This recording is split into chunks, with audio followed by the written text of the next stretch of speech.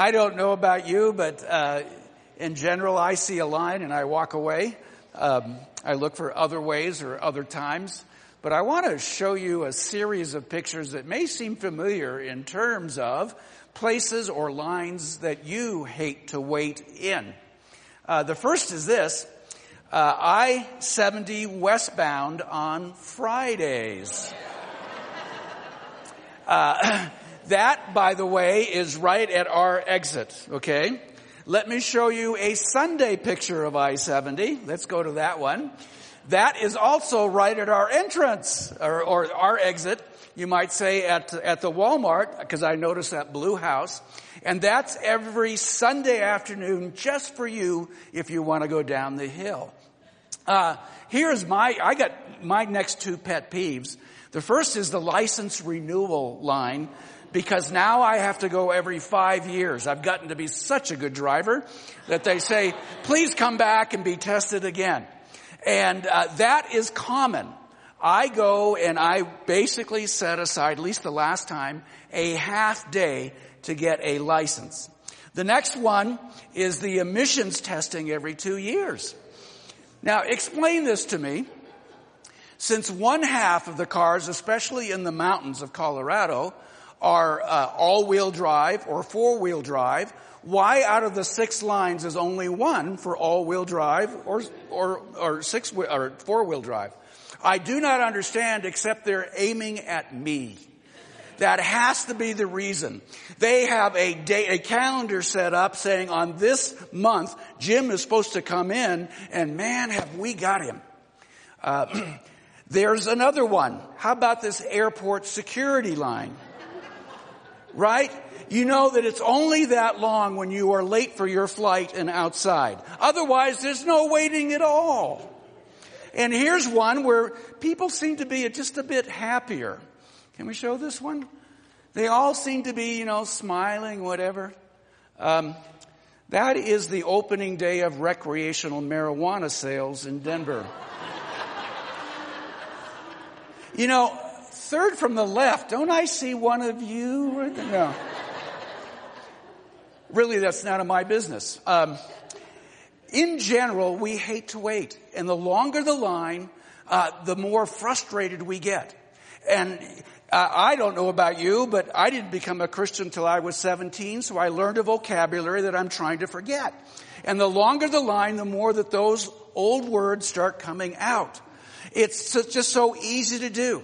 So most of the times in which I find my vocabulary reemerging from the 1960s is when the government is telling me that there's something I must do that I don't want to do, but they tell me that I have to do it, so I might as well just complain about it until it's over. My frustration level continues to increase, waiting for what I do not want to do. Well, these are ways in which we find humanly we are waiting and just getting so unnerved as the waiting continues. But what about waiting on God? What about waiting where we believe God has made us a promise, and we've read a promise and we're claiming that promise, but it's just not happening? What is your frustration level when you're waiting on God? Waiting on God does not have a line. It's not like this, and you're behind 7 or 8 other people. But waiting on God makes you feel like you're in limbo. In other words, there's nothing happening at that time. As we are looking in our series about intentions, divine or otherwise, we're at this point now in the life of Joseph in Genesis chapters 37 to 50, where we understand he has a long period of waiting in his life. Now, long to him may not be long to you. Short to him may be very long to you. But understand that this is the process of what we've been looking at. He is sold by his brothers because he snitches on them to daddy. He becomes a slave in Egypt, but is sent to prison because he refuses the sexual advances of his master's wife. He gets thrown in jail for doing the right thing. In prison, once again, he floats to the top and becomes what I call CCEO, Chief Convict Executive Officer in the prison.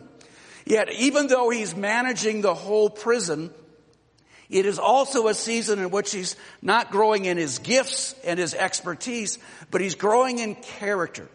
How do we know that? Because at a very key moment, when he's managing the whole prison and going by all of his duties and making sure, the count is correct, because the count better be correct of heads. So as he's noticing that, he walks by two faces and he looks at them and he says, "Why are you two guys so sad today?" And they seem disturbed.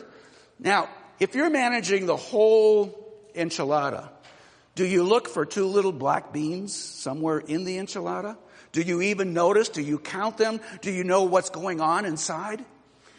He seems to have grown in character because he notices the two disturbed convicts. They are Pharaoh's own butler, or ex-butler, and ex-baker. And because he notices them, versus the time in which he was saying to his brothers, "You're all going to bow down to me," because he's noticing them, you see a growth in character going on inside of him. He notices them. He notices that they're disturbed and that they're confused, and they're confused because of a dream they had the night before. And Joseph sits down and he interprets their dreams. And unfortunately, for one, it means you're going to be excused. You're going to be back in the palace. But for the other, it means you're going to be executed.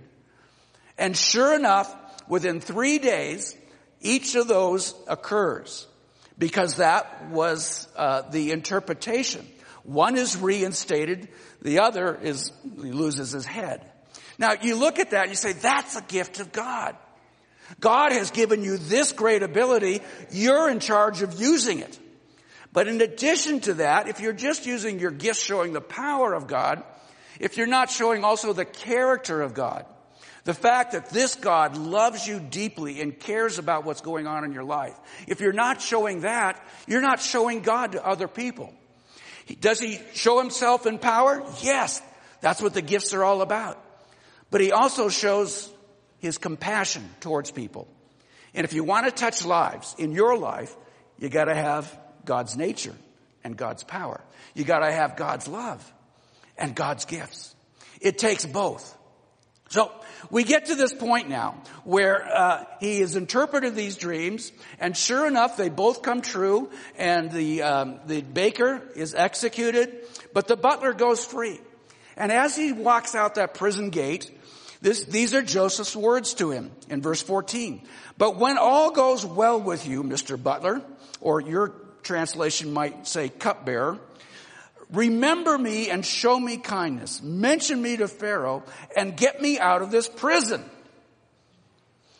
We know what Joseph says to the butler. The butler is not recorded as having said anything back to Joseph. Maybe he was just so glad to be free, he skipped out and went back to the palace. But supposing he did say something. I mean, you owe Joseph something, don't you? I mean, look how kind he was to you. So probably, if he was recorded to say anything, it'd probably be something like this. "You bet, kid. With your gifts, believe me, and my word to Pharaoh, you'll be sitting at his table in days. You can count on me." On the human side, when we don't see God in it, almost all of our waiting is due to human frailty. Others let us down, and of course we never let anybody down, but others let us down. I still remember and can open up in a folder a series of emails I had from a contractor. And he promised to be at my house and complete the job that he only started but took most of the money for. And his words were, "You can count on me, Jim. Here's the date." But it turned out that he loved my money more than me. It turned out that he loved my money more than my trust in him or my friendship with him. What kind of guy is that? It's a frail human being. Now, we can say, well, it's not just, let's not use the word frailty. Let's just say we all have certain imperfections. We're not as good as others expect us to be, even as good as we expect ourselves to be. So we're just filled with imperfections. God has a 3-letter word for that. It's called sin. And you might not like that word where you hear about it, but the Pope likes it. He calls himself a sinner. I'll jump right in. I am a sinner. In fact, I wonder if I've made promises to some of you and you're going, how long, Jim, until you're going to remember it? How long, Jim, until you're going to fulfill it? You realize it's been 47 minutes, 47 days, Barb, 47 years. How long, Jim? How long? I am filled with imperfections. I hope you can say the same about yourself. And if I have let you down, you can invite me to lunch and I'll pay and I'll just sit and listen. Yeah, you got that right. No, that's me, all right. Did I really say? Yeah. And that's okay. Well, the chief cupbearer is excused.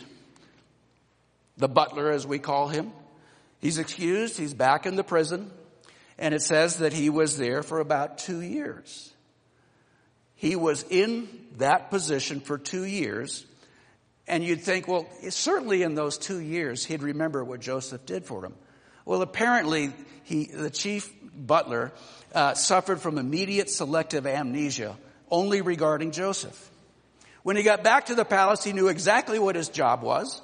He knew exactly who the Pharaoh was. He remembered all of the procedures that he had done before, but he forgot all about Joseph. And it would have continued that way if God did not have a larger plan for Egypt, for all of Israel, at that time not that many people, and especially for Joseph. So what occurs in the 2 years later, it says 2 full years passed, that Pharaoh has a dream. Now God knew this dream was coming. Why? Because God made the dream.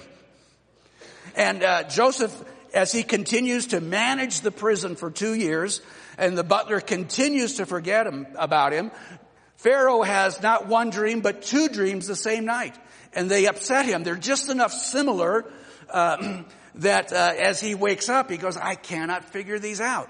And not only can he not figure these out, but all of his advisors, all of his spiritual mentors, all of his magicians, all of those who work in the State Department for him, everybody, they can't figure him out either.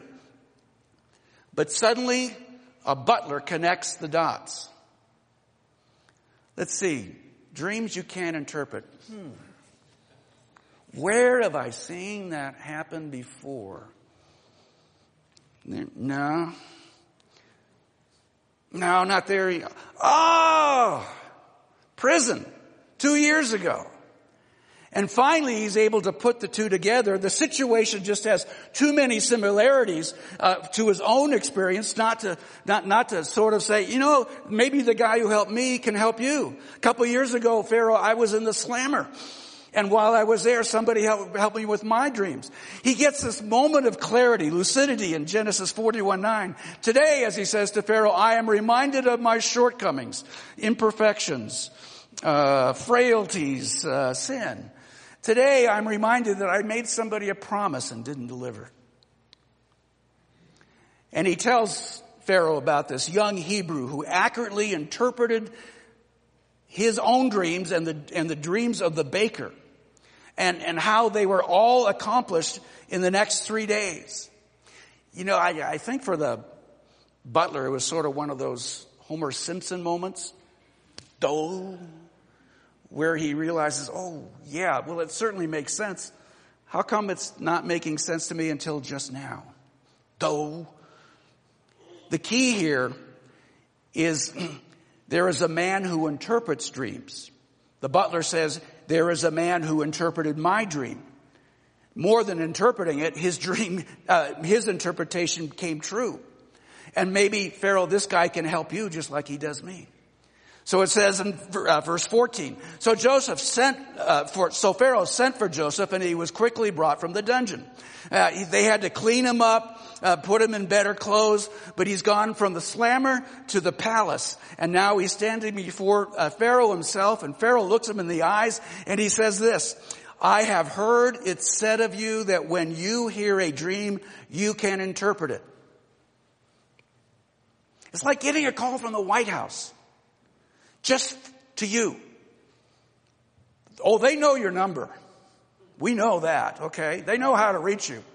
And you get a call from the White House. It's saying, this is the White House calling. In fact, this is the president himself. And we hear that you have a fantastic plan to eliminate the budget deficit in the next 3 years. And we'd like to call you in.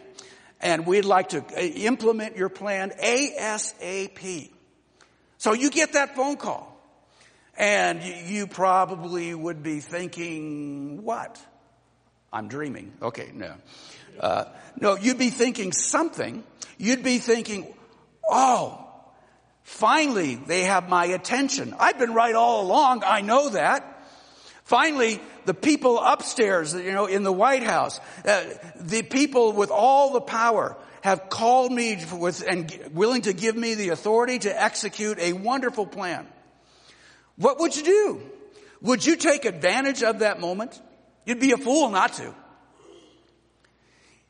But here's what's going on. And when you look at intentions here, they all believe that there are human solutions to human problems. There's only human solutions to human problems. And all we need to do is find the right person. Joseph is the right person. But the story of Joseph, the account of Joseph is not about Joseph so much as the God who was with Joseph. And it appears that Pharaoh just wants Joseph, the person, not the God empowering the person. So he calls him in and says, I hear you have this wonderful gift. Well, what would you do? I imagine you'd give your plan. But what we're talking about here is not waiting on God or waiting due to human frailty, but waiting due to God's timing. Let me share an example. More than a decade ago, God helped me grow my faith. And he did it through the most unlikely sources to Southern Baptist. I had never had much help from Southern Baptist before that. This is supposed to be funny and cynical. If it's hitting home with you in Southern Baptist, please forgive me because we love the Baptist here, okay? We do. But in general, and this is true, when I talk to Southern Baptists about problems they gave me their solution. It's worked for us every time. Here's the spreadsheet. We find that it's a 79% success rate. There's no reason why you shouldn't be in that success rate. And all you have to do is do exactly what we've done. Wow. That made it so easy. Till you try it. And you realize, I'm not a Southern Baptist. It's only working for the Southern Baptist. These Southern Baptists, however, camped on one single sentence of Jesus as to relying on frail humans or relying on the perfect God. And what's the situation? Jesus is standing in front of the skeptics who are criticizing him for healing on the Sabbath. They say, you can do you can't do anything on the Sabbath, okay? No Broncos, no going to the store to buy milk. You go to worship, you go home, that's about it. So, okay. And they said, but you're doing all these healings on the Sabbath, Jesus. So you need to cut that out right now. Whatever you do, don't do anything that's good and using a lot of energy. And if you're going to heal somebody, that takes a lot of energy, so cut it out. Well, Jesus just gives them 10 words. My Father is always at work, and so am I. My Father is always at work, and so am I. That means Sundays. Why? Because my Father is at work on Sundays. Now, you might get it that, how about resting on the seventh day and how God rested and things like that? Jesus makes it very clear. God thinks he can do good things on Sunday. Who would have ever thought of that? God thinks you can do good things on Sunday. So suddenly it's not about Jesus and what he's doing, but it's about God the Father. It's not about God the Son, but God the Father. And if you believe that God is always at work and that same God is with you, then you can wait while he works. So let me say that. If you believe that God is always doing good, he's always at work, and you don't see how he's working in you or whatever you are concerned about, because that is the same God who is always at work, and it's the same God who is with you, you can wait while he works. Now, we don't know how Joseph feels about the butler. forgetting him for 2 years. But Joseph does seem to believe that God has not forgotten him these last 2 years. What is waiting? Not in line, but waiting on God. What it really is waiting on God. It's believing that God is working until the evidence proves it. Believing that God is working until the evidence proves it. In other words, I don't see any evidence that he's working on this prayer request right now or something that's really deep on my heart, but I'm waiting on him in belief. See, waiting on God is different than giving up on God. God still exists when you give up on him, but you just don't think he's in your corner. Waiting on God means you'll continue to believe that he is working until the evidence proves to you that he is working. Faith or believing God is the evidence you need to keep waiting.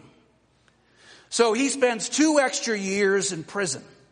And now he comes before Pharaoh himself for the purpose of what Joseph seems to be able to do that no one else in the entire kingdom of Egypt can do. And this is Joseph's opportunity. This is his big chance. This is his time to become a celebrity, to show off his stuff, to get payback maybe for all the devious ways that other people have treated him in the last 13 years. Because it's been about 13 years since he was sold by his brothers as a slave. 13 years. I can hold a lot of resentment for 13 years. I can have a long payback list for 13 years. Oh, finally it's his chance. And here's his response. He tells Pharaoh, I can't do it. You got the wrong guy. Oh, no. You don't say that. But that's what he says. I can't do it. You got the wrong guy. That's not the end of the sentence, though. But I have the right God. Wrong guy, right God. Wrong guy, right God. Wrong guy, right God. I have the right God, and only God could give the king the answer to his dreams. He is intentionally, you might say, taking the focus off of him and trying to put on God. Why? Is he afraid he's going to fail? No. His dreams, his interpretations have always been true. They've always come out. See, behind this, as we're studying Genesis 37 to 50, we're trying to place our focus on the difference between the intentions of people around us and how the circumstances are working out and the intentions of God to help us figure out these circumstances. Joseph's answer to Pharaoh seems to point out first, the first of God's 2 intentions here. And the first intention is simply this. Here is an opportunity to brag on God, not on himself.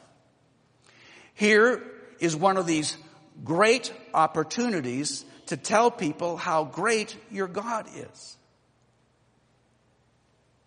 You see, when in doubt about certain situations, you have 2 options. Today, you can go online when you're in doubt of, something going on in your life, and you can look at consumer reviews, Yelp or things like that, right?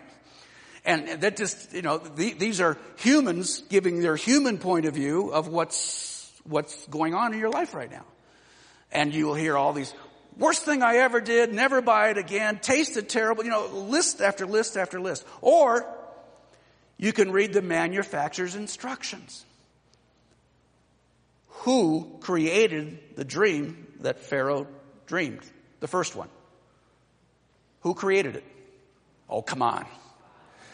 Your children would say Jesus, okay? Who created the dream that Pharaoh dreamed? God. All right. We're pretty much in agreement. I won't take a vote. Who created the second dream that Pharaoh dreamed? You sure? You don't seem quite as sure. Yeah, it was God too. So if he's the manufacturer of the dreams, who knows what the dreams mean? Pharaoh? Pharaoh's advisors? Joseph even says, not I. You got the wrong guy, but I've got the right God. So he directs Pharaoh back to God. Imagine this. As an example, you have a proposal. You realize that if this proposal is bought, that it's going to result in huge rewards when it's accepted. And you think of everything in your life that's led you up to this big moment of your life. You say, I went to school for decades. To prepare myself to get my mind ready for something like this. I have more degrees than Fahrenheit. I am ready. Then you say, not only that, but I've also worked many years in this industry, gaining the expertise for even, for something like this. So I'm ready. And then you find yourself that you present your proposal, you win the contract, you celebrate it with your friends, and you start the job, and you do everything as if from human intentions, as people would expect you to do. But you have failed the test of bragging on God because you waited on Him. And you waited for Him to be working as He has promised He is. One of God's intentions of waiting on Him is for you to give Him honor. And you give Him honor in a way like Joseph does. You give Him honor in a way in which those around you have to give God honor. Not just you saying thank you, but it's in front of people saying, do you realize what God has done? So all of the magicians, all of the counselors, everybody else that is gathered around there, they hear, not me, but God. And God is receiving honor. The second thing that's going on here, I think, in terms of Joseph's life, is real faith is being developed. By real faith, again, it's not reading a book, but undergoing a series of circumstances where you do not see God, but you continue to trust God. He is, he spends unjust time in prison, 2 extra years of waiting, 2 years with the butler, failing to remember what's going on. But what's going on in Joseph is growing real faith. Faith tested daily by the rotten experiences of his life, which caused him to trust God even more rather than give up. You go on bragging on God. If you brag on God, it's a question of who will save Egypt. God's going to save Egypt. But real faith means who will God use to save Egypt? And maybe that's Joseph. God will save Egypt. God will use Joseph to save Egypt. But God desires Joseph to have real faith because it'll be tested again and again and again when he sets up the system to save it. God is in charge of Joseph's life. God is in charge of Joseph's family back in Canaan. And now he's realizing God is in charge of his new homeland. God is in charge of the future of Egypt. Tell that to Egyptians today. God is at work. So to me, the most personal question we can ask, you say, well, that's good for a nation. But no, it's not so much for the nation. It was good for Joseph. The most personal question to ask today is, what are you waiting for? What are you waiting for? And how are you waiting? Are you waiting on God for it? What are you waiting for? Can I just say we're all in waiting lines. We're all in waiting rooms. Waiting for, the obvious to become obvious to us. Students. You know how everybody is asking you, what are you going to do the rest of your lives? I'll be honest, at 25, I don't know. And if you would have said to me up till I was 26, you're going to be in a place like this. Probably not. Are you waiting on God? That means you're going to give it to Him. You're going to use every gift that you know He's given you, but you also say, Lord, grow me in character so that I can handle what you want to give me. Singles. You wonder if there'll ever be a person good enough for a lifetime commitment, for a covenant that you can make and hopefully a covenant expressed back of unselfish love. Unconditional love. How long have you been waiting? Let's be honest, we live in a world where there's been a lot of bad marriages and some people feel the best thing to do is to leave it. But you're wondering, can I trust God to be either alone or to be remarried? Can I trust God for the outcome? Or do I just trust Match.com? There's nothing wrong with Match.com. It opens up a wide spectrum of other people. But who do you trust?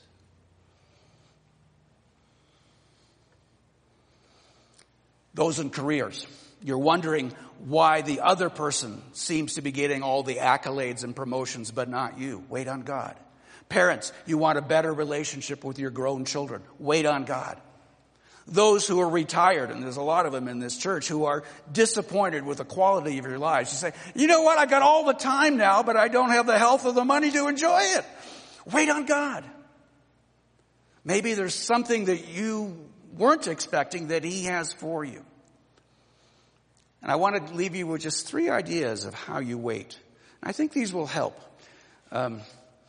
In terms of, okay, you said, well, wait, but how do I wait? The first is you wait in your prayers. Jesus says in Matthew chapter 5, verse 7, keep on asking, keep on seeking, and keep on knocking. Keep on asking, keep on seeking, keep on knocking. Don't stop praying. Does it make God more aware of what's on your heart? No, He's already known.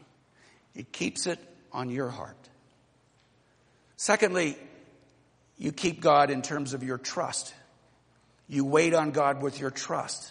You believe that God is not only aware of what's going on in your life, but He's also at work. And you ask to have eyes to see what you're doing. If you just don't know what to do with this afternoon, go to Daniel chapter 10 today.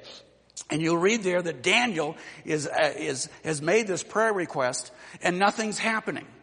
Daniel makes this prayer request and nothing is happening. Finally, the request is answered and an angel comes to him and he goes, I'm contemporizing. He goes, I'm so sorry, Daniel.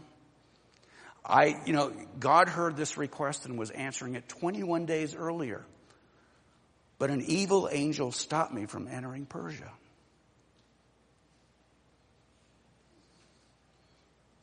Now you take that and think about it. That sometimes what's going on in your lives is changing the entire heavenly perspective. Trust God that He will continue to do this. And finally, in your obedience, do not compromise God's standards or God's truth or God's ethics to get your desires another way. Obey God. Don't try the other way. Then you can brag on Him when you see what He's doing. Let's pray. Lord, I want to begin today by saying, Almighty God, because You are, there is nothing impossible for You. There's nothing too small, there's nothing too big that You don't care about and can't act on. I also want to pray this morning because we have a lot of people who are waiting on You. And if we're honest, if not for one thing, maybe for many things. And if we're honest, maybe we've let it slip aside. Our prayer is, Lord, get us back in the saddle of actively waiting on You. Believing that You're at work until we see the evidence of Your work. Simply believing that You are real, You care about us, You are going to work. We will see the evidence. You're working even now. Let's be still before God. And you bring to Him, this is probably not the first time, probably won't be the last. Keep on asking. Lord, I'm waiting on You for this. Just silently. Lord, I'm waiting on You for this.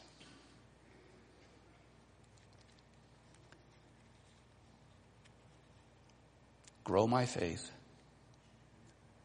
Help me take the opportunity to brag on you when it comes.